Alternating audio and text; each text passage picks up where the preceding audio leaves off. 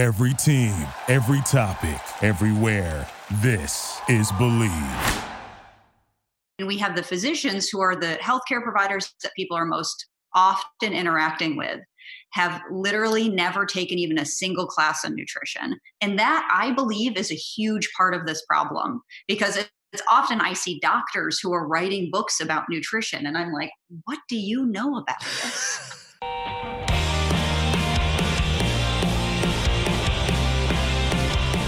Here on Hot Takes on a Plate, my guests and I explore the things that make you feel and how those feelings collide with food.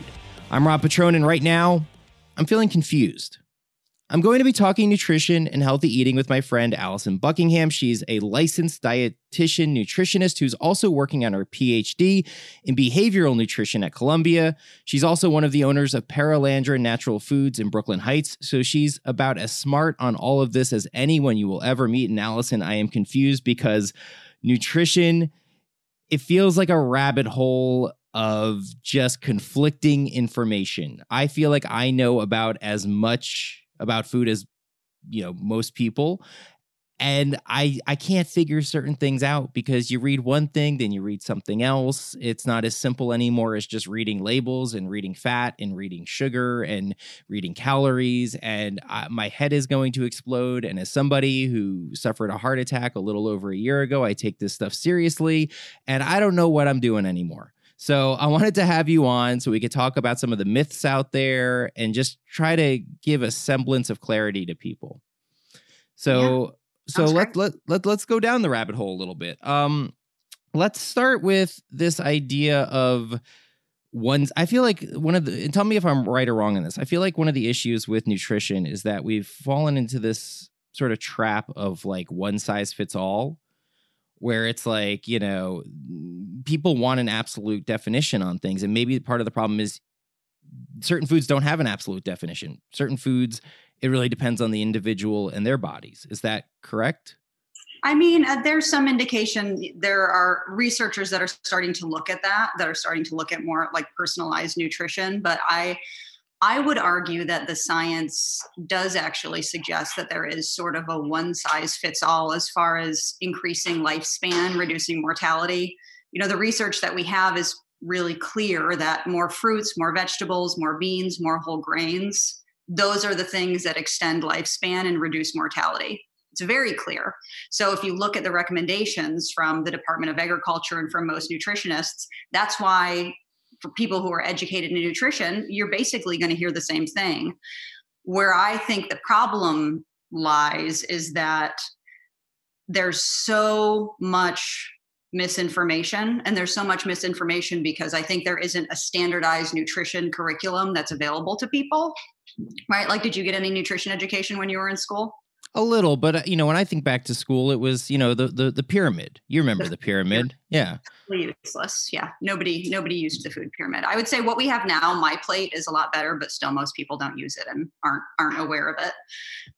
But I think that's a big part of the problem, right? Because if you grow up with no foundation or no understanding of what healthy eating looks like, then you're so much more likely to be persuaded by a Facebook ad, right? Or by something that you read, a headline that you read in the newspaper. If you don't have a solid background to reference and say, does this make sense? Then it's like, well, this person has doctor in their name. This is probably true. Well, the New York Times is reporting on this. If the New York Times is reporting on it, then this must be the case. Well, yeah. So you hit on a couple things that I think about a lot. One, are the people reporting on this stuff knowledgeable enough to be reporting on it? And two, there's so many special interest groups who are lobbying for certain things. I know somebody, an old friend of mine who I'm not super in touch with anymore, but we went back a long ways and started our careers sort of on the same path. And then he sort of split into, he's in PR now. And he works for a massive, he basically works for the meat industry. Yeah. And some of the things I've seen him put out, I kind of have to laugh at because I'm going, okay, come on, dude. Like, don't tout the greatness of factory, produced, like just slaughterhouse types. Come on, man. Like, but that's what you're fighting against, So it's the special interest. And even with research, that's one of the first things that I always look at, is to look at disclosures and conflicts of interest, because so much research and research that's published in good quality journals, you'll see, there's an article about, I don't know, blueberries and brain function. And in conflicts and disclosure, you'll see, well, this research was supported by the National Blueberry Council. Like, who even knew there was a National Blueberry Council? There's always a council, Allison. There's always a council. But I think one of the things that's really challenging about food is we all bring our own biases and emotions to it. It's actually not that different from politics when you think about it, right? Like, if you are a Democrat or a Republican, whatever you are, you're going to hear something and try to make it fit your box, because you don't want to look at the other box. You want it to fit your box. And I feel like food is that way, because we know what we like. If you are a meat eater, you want to think meat is healthy. You want that to fit that box. If you are vegan, you want things to fit the vegan box. Like, it's our own biases. Am I right? It's true. I mean, that's like a real psychological concept called confirmation bias, is that we will shut out information that doesn't match what we have ingrained in our brains. And I think you're right. Nutrition and eating is very complex. I mean, there's so many different factors that affect it, right? There's like psychological stuff, there's genetic stuff, there's environmental stuff, economics, cultural influences. There's so many different influences that it's not just as straightforward as somebody saying to you, well, these are the foods that are healthy, and somebody going, oh, okay, I'm going to eat them. There's a million different other things that influence that. So, I think that is a big issue too, is that it's not just enough to present someone the information and say, these are healthy foods. We really need to have more of a holistic view of how we can facilitate the consumption of those foods, maybe by making environmental changes or, economic changes, or being more culturally aware when we're giving that information of, like, this is where this person is coming from. And culturally, this isn't going to work for them, or in their family, this isn't going to work for them. It's not enough to just be like, eat more fruits and vegetables. But I guess my question to you then is, obviously nutritionists bring biases to things as well. So you might hear conflicting information from professionals, from the experts. Yeah. Yeah. I mean, that can be true. I would say by and large, if you're talking to a registered dietitian, and you need to think of dietitians as the nutrition experts. Dietitians are the people who actually have degrees in nutrition. They are licensed in nutrition. I think there's some confusion between the term nutritionist and dietitian. They're used interchangeably, but in most states, the licensed nutritionist, it's not a regulated license. So dietitian is a nationally and state regulated license. So if you talk to somebody who has that in their name, then you know that they do actually have a background in nutrition. Anyone can call themselves a nutritionist, literally anyone. So that's good. That's good information to know. So if you're looking for a professional, if you're somebody who's like, I need help, you should look for a dietitian, absolutely. A licensed dietitian. Exactly. So anyone who calls themselves a dietitian has that name in their license. That's somebody that you can trust, actually has been to school for nutrition and dietetics. They've had to do an internship that was supervised by somebody licensed, and they had to pass a board exam and get licensed by the state. So though dietitians are the nutrition experts. And I think that's part of the issue, is often I read things about nutrition. When I look at who's talking, I'm like, who is this person? And I'll look them up, and there's no information about their credentials. They'll have a PhD, but where is the PhD from? What is it in? Did they get the PhD from like a degree mill somewhere? It's like, what? I think that's a huge part of the problem, is that there are people who are really good at PR and good at marketing, but don't necessarily have the background. But I think by and large, if you're talking to dietitians, there's pretty good consensus on what the recommendations are. I mean, there are standards of care and standards of practice. Well, this is how I feel about, I was gonna say, this is how I feel about diets in general. Like, I hate the word diet personally, because I feel like it's something that sets you up for, you hit a goal and then you regress. Like, I'm all about like lifestyle changes. That's like the word I like to use, because it's something that you're going to try to stick to. And especially with diets, everything is about a fad diet. You hear all these different terms like keto and, whatever, and it's Atkins. There was back in the day, and it's like all these weird things where just eat this or just do that. And I'm like, I just feel like these things are just crazy. Like, what do you think about the word diet? And do you believe in so-called dieting as it pertains to these very specific, not necessarily like specifically keto, but like these specific sort of like, we're going to set you up with these rules that you have to follow? Yeah, I mean, I use that term to just describe the food that you eat. I think it's problematic for people to diet. I agree with you that there needs to be bigger changes, because like I said, you can't just prescribe somebody a diet and have them stick to it and have it work. I do think it sets people up for failure. So, I think one of the big things is more of a holistic education about the way that the food that you consume impacts your body and impacts the environment, and sort of thinking about things in a bigger picture sort of way. And I think somebody like you, like, it makes so much sense to me that you're confused about nutrition, right? Because I know after you had your heart attack, you were probably like, I need to make some changes. I need to do some work. And who did you talk to?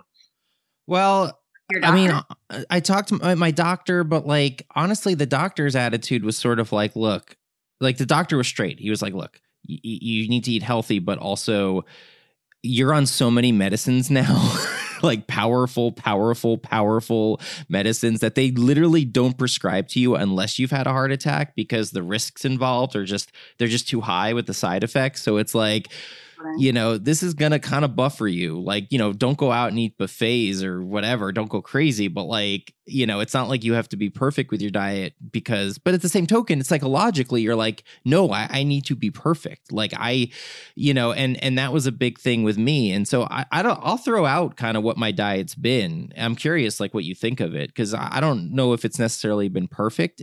Like, my attitude was, one, moderation. Like, just common sense. Like, just don't gorge yourself. Like, when you're full, stop. Don't keep eating. Like, give yourself, pace yourself. Eat throughout the day in smaller portions.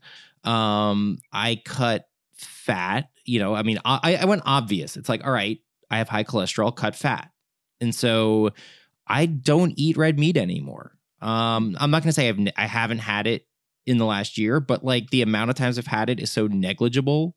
I think maybe in the last year I've had like meatballs once. And like, I think I once had like half of a roast beef sandwich. Like, I mean, it's like nothing. Like I have not cooked. I used to cook steak maybe once a week or once every other week. I have not cooked a steak since my heart attack. I have not had a hamburger since my heart attack. Wow. In terms of proteins, I eat chicken, I eat turkey. Ground turkey has sort of been my substitute for everything now. I eat a lot more fruits and vegetables. I start every day with Greek yogurt, granola. I try to watch the sugar in the granola, and, blueberries, blackberries, whatever. I have cut, I haven't eliminated sugar, but I've definitely cut sweets and dessert down. I have, cut alcohol tremendously. I wasn't like a heavy drinker, but I was somebody who'd come home from work and have like a glass of wine or a beer, maybe more nights than not. And now I might have like a drink once a month, maybe even once every other month. And just doing those things. And I will say the one thing I haven't cut is carbs. Like, I still eat pasta. I still eat pizza, although now I try to eat pizza without the cheese. I order a lot of tomato pies. And I lost over 30 pounds just by doing that. And it wasn't even like a diet. I wasn't trying to lose weight. I was just trying to I didn't have a goal. And my body just sort of leveled off at some point. It just said, all right, you were, I think I was 211 when I had my heart attack. I had been probably as high as 215, and I'd gotten into the 170s, and now my body just kind of leveled off. It's like kind of fluctuates in the 170s. And so that's just kind of what I did. Does that sound like a path to success for you? Well, I mean, it certainly sounds like it has been for you. I mean, it's interesting. You took this sort of common sense approach after being given basically no guidance by your doctor. And that's why I was curious to know where you went, because, you should have talked to a dietitian, because doctors, the vast majority of medical schools in the US do not require even a single nutrition class for their doctors. not a single nutrition class. So think about that. The fact that, the top 10 leading causes of death in the US, the vast majority of them are diet related, right? We have things like cardiovascular disease, cancers, like colon cancer, breast cancer, have dietary links, kidney disease, all of these things that are related to our chronic illnesses related to dietary issues. And we have the physicians who are the healthcare providers that people are most often interacting with, have literally never taken even a single class on nutrition. And that, I believe, is a huge part of this problem, because it's often I see doctors who are writing books about nutrition, and I'm like, what do you know about this? It's funny. About this? It's funny you say that, because I went down some rabbit hole one day where I was looking at, I don't know if it was like a link through maybe my hospital's website or something like that. It was something written by a doctor, hospital, something affiliated with where I've been. And it was like, tips for like healthy eating after a heart attack. And honestly, it looked like it could have been written in like 1980. Like, it was just so like basic in a way that was like not really helpful. Like, it was like, grill your food, don't fry it. Well, like, no crap. Like, like, of course, like, I've cut fried foods. I eat a lot of fish now. Like, of course I do, like, I don't know. I totally see what you're saying with that. But before we go any further, Allison, this is going to be a weird sort of transition. We're going to transition from health to sneakers for a minute, because we have a new sponsor here on Hot Takes on a Plate, and it's eBay. You know what eBay is good for? Like I said, it's good for sneakers. You don't want to look like everyone else, right? You want those rare kicks, the vintage, the retro. That's what you'll find on eBay. eBay has an authenticity guarantee. They verify the box, the logo, the stitching, all of it. And if you're a seller, you're protected with a verified return process, and eBay has eliminated selling fees on sneakers over $100, making it free to sell or flip your collection. Allison, I know you probably have some sneakers in your closet you want to sell. I actually don't know. I just made that up. So go to ebay.com/sneakers today. eBay, the world's best destination for discovering great value and unique selection. Okay, now back to health. Hard transition back. I want to throw some foods at you, Allison, that are confusing, that people sort of debate, that you hear conflicting things from doctors about. Okay. And I want to know kind of your thoughts. Okay. The first one I want to throw at you is the incredible edible egg. Okay. Let's just start first, and then I want to get into like egg whites versus whole eggs. So what is your stance on eggs? I think they are definitely part of a healthy diet. I mean, they have a lot of protein in them. The yolks have a fair amount of cholesterol. But I think for the vast majority of people, the amount of cholesterol in an egg isn't going to put them in a precarious position. I think for somebody like you who has, hereditary high cholesterol, dietary cholesterol is an issue. But for the vast majority of people, dietary cholesterol isn't going to be what pushes them into the state of cardiovascular disease. So it is kind of specialized. So like someone like me should probably lay off the eggs, which I have been. I mean, yeah, you have hereditary high cholesterol. You've had a heart attack at a young age. I would say, I wouldn't even say lay off the eggs. I would say limit it to 1 or 2 a week. Okay. They are a really great source of protein. There's a B vitamin in eggs called choline that is really important in brain functioning. And there's not a lot of foods that contain choline. Eggs they're a really good source of it. And they're one of the only good sources of choline. Does it matter? Eat a couple times a week. Does it matter egg whites versus whole eggs? I would eat the whole eggs because honestly, the yolks are where all the nutrition is. But you see, this is one of those things. This is like the rabbit hole. We've been being told now for decades that egg whites, like that's the healthy thing. Avoid the yolk. That's the yolk has all the fat. I would eat the whole thing. And, I feel like that sort of speaks to my broader philosophy about food, which is to eat the actual food. I think where we get ourselves into trouble is when we are isolating things and removing things and saying, oh, this is the healthy part. Well, let's just assume that this exists the way that it exists because it's supposed to exist. All right. Now I'm going to play devil's advocate. Well, what about chicken? Do you eat the chicken skin? Yeah. Really? I would say, again, somebody like you, I would say, I would tell you to remove the chicken skin. The vast majority of the time, you should remove it. Every once in a while, I don't think it's a big deal. But for somebody like you, I would say, yeah, you probably should. But I will say, you are also sort of I'm an anomaly. I'm weird. You are an anomaly in that you do have such high hereditary cholesterol, and having a heart attack at such a young age. Like, that is what makes me, give you different recommendations than I would give to most people. I think in moderation, chicken skin is fine. But yeah, so I guess this whole like one size fits all, it doesn't always fit all because everybody's body is different. Yeah, everybody's body is different. But I guess what I mean by one size fits all is there's sort of general rules. Yeah, like eating more fruits and vegetables, making your grains whole grains, eating more plant-based sources of protein than animal-based sources of protein, but not eliminating animal-based sources of protein unless you choose to, unless that's the way that you choose to eat. Those are sort of the overarching dietary things that I feel like are, you talk to any dietitian and they're going to say, yeah, you should be eating more fruits and vegetables. You should eat most of your grains, whole grains. I just want to point out, like, when we talk about sort of science, and I know you're obviously a big believer in science, like, you are not a meat eater, but you're saying it's okay to eat meat in moderation. It's okay to eat, animal-based proteins because you're looking at this not from your own point of view, but from a bigger point of view. Yeah, exactly. I've been vegan for 23 years. I've been vegan for a long time, but I don't ever counsel people in vegan diets unless they come to me desiring to be vegan. Now, there is a lot of research that shows that plant-based diets are supportive of all different types of health improvements, but it's plant-based diets, and plant-based is different than vegan, right? Like, plant-based is people who are eating more plants than animals, but not necessarily completely eliminating animals. There are very few populations in the world that have exclusively entirely vegan diets.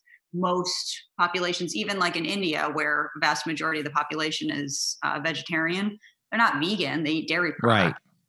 Right. So I think for most people, that's probably the best diet, is something that's sort of a mostly vegan with small amounts of high quality animal products. Well, and I think where we kind of as a global society sort of went wrong and why we have issues with obesity and health is that we're consuming larger quantities of things we've always consumed in some ways. Like, certain fatty meats have been a staple of so many diets for generations and generations, but they were looked at as like celebratory meals. They weren't things that you ate 5 nights a week. They were things you ate maybe once a month, and now we've turned it into like an everyday thing.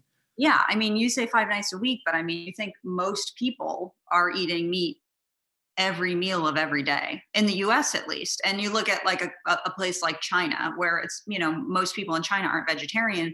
They eat meat, but they eat small amounts of meat. They'll use it as flavoring for something and to add texture to something instead of being the primary focus of the meal. The primary focus of the meal is often vegetables or grains. And that's just, that is entirely different from what the standard American diet looks like at this point. Well, and talking about we were talking earlier about marketing. I feel like there's such a double-edged sword about it because, like, you see these restaurants that will call themselves healthy restaurants, and I feel like the minute you say that, you're just basically like killing yourself. You're dead on arrival because that's got basically healthy people look at it and they go, "That's not going to taste good," and some of the healthiest foods are some of the most delicious, but with the minute you label it as healthy, you're basically saying I'm taking out the flavor. Like, that's sort of the code word. Yet on the flip side, I get really mad when I see places try to capitalize on the word organic when it's they're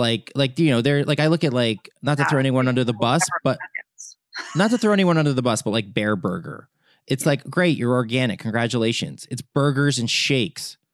Like, I don't care. Like, is an organic shake maybe more ethical or in some ways better than a non-organic shake? Sure, but it's still a freaking milkshake. Like, it's still got to have a lot of fat and it's not healthy.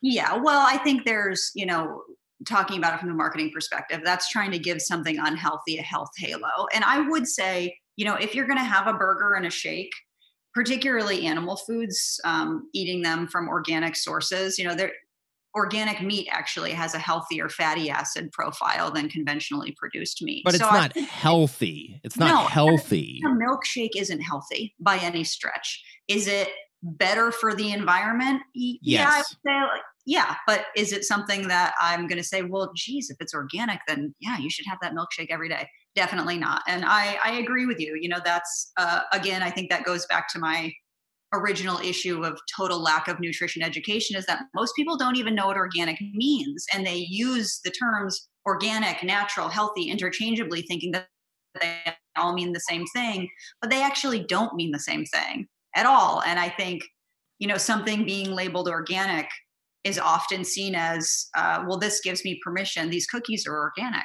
Well, these are healthier. I'm going to eat these all the time. And it's like, no, they're still cookies. Yeah, the wheat, exactly. flour, and sugar in it was grown in a way that's more environmentally friendly, but that doesn't mean you should just eat them all the time. So what about? But most people don't know that. So another thing that I get confused about now, because I thought I knew, but now I read things and I don't know, butter. Now, Let me just tell you, I Googled earlier, I was curious what would happen if I Googled, is butter healthy? And this is the first thing that comes up. Yeah. It says butter is rich in nutrients and beneficial compounds like butyrate. I don't know how to pronounce this word. Butyrate, butyrate, and conjugated acid. Yes, thank you. High-fat dairy products like butter have been linked to a reduced risk of obesity, diabetes, and heart problems. Still, butter is high in calories and saturated fat and should be enjoyed in moderation. So right there, high-fat dairy products like butter have been linked to a reduced risk of obesity, diabetes, and heart problems. Do you agree with that? Well, there's conflicting research on that. So I actually would say I would eat butter over margarine myself. Yes, that I have seen. And can you explain why? Yeah, well, because butter it's a natural food. Margarine is really it's a processed food made of a blend of oils. And for many years, and there still are a lot of hydrogenated margarines on the market. This is actually sort of the case of margarine is sort of an interesting look into what you're talking about specifically, because 40 and 50 years ago, nutritionists were saying margarine, it's all the high fat animal products that are causing heart disease. We need to have people start eating margarine instead of butter. Well, nothing changed, right? Like heart disease increased, it didn't decrease. And what we now know is that hydrogenated oils are actually significantly more harmful than the saturated fats that are in full fat dairy products. So, would I call butter healthy? No, I would say eat it in moderation. Have it be one of the small amounts of high quality animal products that you incorporate into your diet. Don't eat it. Don't eat margarine instead of butter. But it's being marketed the way like olive oil gets marketed as a heart healthy fat. Yeah, no, I wouldn't call it a heart healthy fat. But the first thing when you Google is butter healthy, it's basically saying it should be enjoyed in moderation. But the first thing you're seeing is that it's basically going to reduce obesity, diabetes, and heart problems. First thing when you Google it. Yeah. Well, so that's actually another thing. So looking at research, this is another thing that I think contributes to this problem is total statistical illiteracy. On the part of basically everybody who isn't a scientist. And it's a problem. Like, I genuinely think statistics should be taught in like starting in elementary school and starting in high school. So people are able to actually look at information and make accurate deductions from that information. So, I think a good example of this is, speaking about the media, a lot of people get their nutrition information from the media, right? Like you're looking on the internet. I don't know what you're looking at, but if it's like a news report or something, you see something, and I feel like you see something like that every day. X food reduces the risk of blah, blah, blah by 50%. You're like, oh my God, that's amazing. Well, that must be healthy. I need to start eating that. So this is something that is of hot debate in the scientific community, because this is information being presented in the form of relative risk. This is a 50% relative risk reduction. The way the information should actually be presented should be the absolute risk reduction. Because what if somebody told you, well, the absolute risk of that disease is 3%, and by consuming this food, it reduces it to 1.5%. that's a lot less exciting, right? No, that's a great point. Well, if the original risk is 3%, you're like, well, the likelihood of me getting that, who cares? I will tell you the 3 foods that we see this done the most with. I feel like when it comes to like headlines that are like, oh my God, this is actually healthy. We see it with coffee. We see it with we see it with dark chocolate. Yes. And we see it with red wine. So coffee, dark chocolate, red wine, really fast. Like, your thoughts on them? In moderation, I would say they all offer some amount of health benefit because they do all have nutrients that have been shown to actually impact the cardiovascular system in positive ways. So again, small amounts. People want licenses to eat as much as they want of the foods they love. I mean, it's really just about moderation. Like it's almost like eat what you want, just don't be a glutton. Yeah. Well, I mean, that's what, look at France. Balance. Look at France. Just have balance. Right? Like eat what you want. Don't be a glutton, but don't forget your fruits and vegetables, people. Like, that's kind of like the common sense way to approach it, is it not?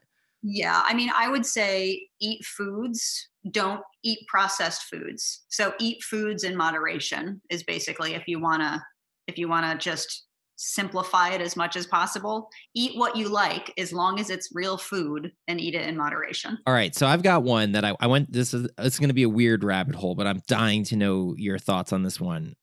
So I was working on a piece for a publication recently, and I was writing about my old diet, and I was playing with alliteration, and I was going to write something about how many Al Pastor and Adobada tacos I used to consume. And, in my head, I'm going, God, that's not healthy. Cause I mean, you just look at an Al Pastor or an Adobada, it's on a spit. The fat is literally dripping off the meat. It's, and next thing you know, I'm looking it up, and it's like, I stumbled into some article talking about how Al Pastor tacos are actually healthy, and they're healthier than some things that I actually Googled. Are Al Pastor tacos healthy? And the first thing that comes up is this little paragraph that says that a study showed that eating an order of 5 traditional Al Pastor con todo is healthier than having just a fiber bar. And so, oh my God. Yeah. Personally, I would love to see that study. I would love to see the study. I mean, that's something that is supported by some sort of industry group. No scientist has any vested interest in finding that out without the support of, some company that makes those tacos. Tacos have less fat than donuts, French fries, and even some health bars. Yeah, sure. Well, health bars are a whole other thing. I don't think bars are particularly healthy, because it goes back to what I just said. Eat real food. Okay. If you're looking at a bar and you're looking at something that has 30 ingredients, yes, a taco that is a corn tortilla and meat and vegetables and cheese, definitely healthier than a Fiber One bar. I would 100% support that. Okay, so you ready? I'm going to make you mad now, Allison. Newsweek is a legitimate news source. Here's your headline from their health section. Eat up: why pork tacos are better for your health than granola or other boring foods, from 2017. Yeah, I'm not surprised by that at all. I mean, this is what, right? Like, you're reading it. You want something that sounds sensational and really crazy so you can get people to click on it and read it. I wouldn't agree that it's necessarily healthier than granola. It's just a different thing. It's I said, it's got protein. It's got protein, sure. Obviously. And it's got, when you're talking about con todo, you're talking about there's freshness in there. There's, vegetables and I guess fruit with a pineapple slice on it. Sure. I mean, if you're eating real food, what you're eating is most likely reasonably healthy, unless you're eating it in really excessive quantities. I mean, I would argue, yes, like I said, a corn tortilla and some meat and some vegetables and some cheese, like, that's probably fine. Saying it's healthier than granola, well, I don't know. The way that I make granola, I don't think tacos are healthier than the way I make granola. But also the idea of healthier, like, it's this sort of nebulous thing. You just have to look at the big picture as opposed to looking at different foods and saying, well, this is healthier than this one. That's why when I had Restaurant Hunter, I would try to do some quote healthy episodes, but I tried to really watch how I labeled it, because something that is, it's just hard to say like what exactly is healthy, because you're right. It's like, how do you, like granola, you can't say a catch-all it's healthy, because some granolas have a lot of added sugar and some don't.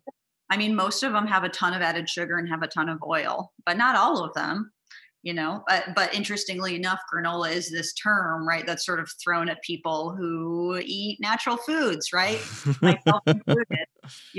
I'm very granola. Like, what? But I don't even think all granola is that healthy. So it's sort of a funny label that gets assigned to things. So again, tacos are fine, but again, it's moderation. Like, I mean, people have been eating tacos for forever, and I would hate to see tacos just like disappear, for especially Al Pastor. They're the best ones, but like you don't eat 6 of them a day. Like that's yes, yeah. I mean, really, moderation is really key. Like moderation and the type of foods that you're eating. Again, make sure they're real foods. I want to get to a couple more quick things. Another rabbit hole I went down recently, I eat a lot of Greek yogurt, which I think most people would say, as long as it doesn't have a lot of sugar, is healthy. Just got to watch the ones with the high sugar. But I found something online that said the high-fat Greek yogurt is actually healthier than low-fat Greek yogurt. Is that true? Yeah, well, there is some research that has looked at that full-fat dairy products are actually correlated with better health outcomes than reduced fat dairy products. Even for someone like me? For somebody like you, I actually would probably go with the lower fat dairy product for somebody like me. Okay. But I would say generally it sort of goes back to what I said about eggs, right? Is like food exists in the form in which it's supposed to exist. So with something like reduced fat dairy, you're removing a lot of the fat that would naturally be in something. And like maybe that food is composed the way that it is because it's supposed to be that way. You know what I mean? It's like we get ourselves into trouble by trying to add things and remove things and isolate things. But so here's I guess if I'm trying to sum this all up, the challenge is I'm somebody who likes data. And so like, I'm really big into reading labels, but it's not as simple as reading a label. It's not as simple as saying, well, here's the fat content. Here's the saturated fat. Oh, I should avoid that. I should shift to this. That's what makes it confusing. Yeah. Well, you're right. It's definitely not as simple as that. And I think part of that is also because, I also like data, but in the world of nutrition, what we have are observational studies. So the gold standard for data is a randomized controlled trial, right? You've probably heard of randomized controlled trials. And that is a study that you can draw conclusions from. You don't have a lot of randomized controlled trials in the nutrition world because it's firstly incredibly expensive and they're very time consuming, but also sometimes it's not ethical, right? Like if we're not going to divide people into 2 groups and say, this group, we're going to give you this healthy thing. And this group, we're going to tell you to not eat this healthy thing. That's not ethical. So that's part of the problem is there just isn't great nutrition data. And what we have are these long observational perspective and retrospective studies where we can draw correlations between things like mortality rates and diet, lifespan and diet, different health outcomes and diet, but we can't necessarily make causal determinations from these studies because they are just observational. That's part of the problem. There's not a ton of good data. Okay, last thing I want to throw at you real quickly. Carbs. Carbs have gotten the worst name of all in recent years. And there was a period where it was the opposite. We were all carbo loading because we were avoiding those animal fats and all those fats. And my take on carbs is that I think sometimes, tell me if I'm wrong, I think sometimes the idea that carbs are going to make you gain a lot of weight and whatever, it's overblown. I think what makes you gain weight is eating too many carbs. But I still eat pasta a couple times a week and I lost weight somehow on it. I just don't eat as much of it as I used to. I don't eat 6 servings of it, And so let's talk about carbs real quick and also gluten, because I feel like this whole like gluten-free thing, it's killing me. Like I get it. Some people have gluten allergies and it's dangerous, but eating gluten-free is not something most people have to worry about. Am I right? Yeah, I agree with you on both points. So carbs have definitely gotten a bad rap. The type of carb you're eating, that is absolutely relevant. You should make efforts to eat unprocessed carbohydrates and make the vast majority of the grains that you eat whole grains. But I agree with you. I eat plenty of carbs. Carbs are a great source of nutrition for your brain and for your cells. So I think where the issue comes in is excessive amounts of carbs, which most people eat excessive amounts of carbs, and eating highly processed carbs. And that is really the issue. Most people eat a ton of highly processed carbohydrates, and that is not healthy, and that will make you gain weight. As far as gluten goes, I'm totally with you on that. There are people who have celiac disease or gluten sensitivities and should avoid eating gluten. Otherwise, that's just massive misinformation that people associate the idea of eating gluten-free with being healthier or losing weight, and it is just not the case. It is not the case. Gluten is found in wheat. It's a protein found in wheat. Whole grain wheat is a very healthy food. And this is the way that I always think about it is, working in a natural food store for many years. Oh my God, I have this conversation all the time where people come in, they're like, my friend just told me that I should start eating gluten-free bread because it helped her lose weight. It's definitely not true. If you look at a whole grain bread that has a ton of protein and a ton of fiber and a ton of vitamins and minerals from the whole grains, and then you compare it to a loaf of gluten-free bread. Gluten-free bread is all starches. It's like potato starch and corn starch and rice flour. There's literally no fiber and no protein, and it's significantly more processed than a loaf of whole grain bread. Those two things are not equal. And if one is going to help you lose weight, it's certainly not the one that's highly processed with basically no nutritional value. So I feel like it's actually counterproductive when you're thinking of like, well, I'm just going to swap out these gluten-containing foods for gluten-free foods. You're going to be actually doing yourself a disservice. Allison, thank you for validating what I have been saying for years. If you have a gluten allergy, avoid the gluten. If you don't have a gluten allergy, it is safe. Stop being paranoid. Stop buying into the propaganda. Stop breeding goop. Yeah, exactly. Allison, thank you so much. How can people get in touch with you if they are interested in contacting you and getting dietary and nutrition help? Well, I'm often at my store. You can go to our website, paralandranatural.com, and there's a contact link through there. I don't do private nutrition consulting anymore at this point because between my PhD program and my store and my children, I don't have a whole lot. You're pretty busy. You're we could do a whole episode on running. It's a natural food store, but it's basically, if you've ever been to Paralandra, it's the size of a supermarket. And so you're running a pretty big store during a global pandemic, and we could do a whole episode on that. But yeah, you're pretty busy, but Allison, thank you so much for the information and the time. And again, if you're ever in Brooklyn Heights, check out Paralandra, a fantastic place to shop. And you are the one selecting all the products in that store. So if you liked what you heard from Allison today, she's giving everything in that store the stamp of approval. Yeah. I choose what we sell. So there you go.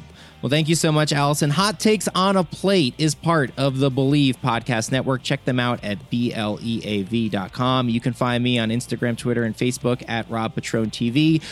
Again, we do episodes every other week now, so there will be an episode 2 weeks from now, a new one, unless I get really mad at the world and just jump on the mic to say something.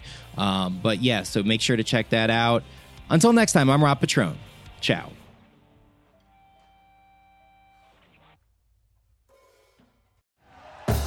Thank you for listening to Believe. You can show support to your host by subscribing to the show and giving us a 5-star rating on your preferred platform. Check us out at Believe.com and search for BLEAV on YouTube.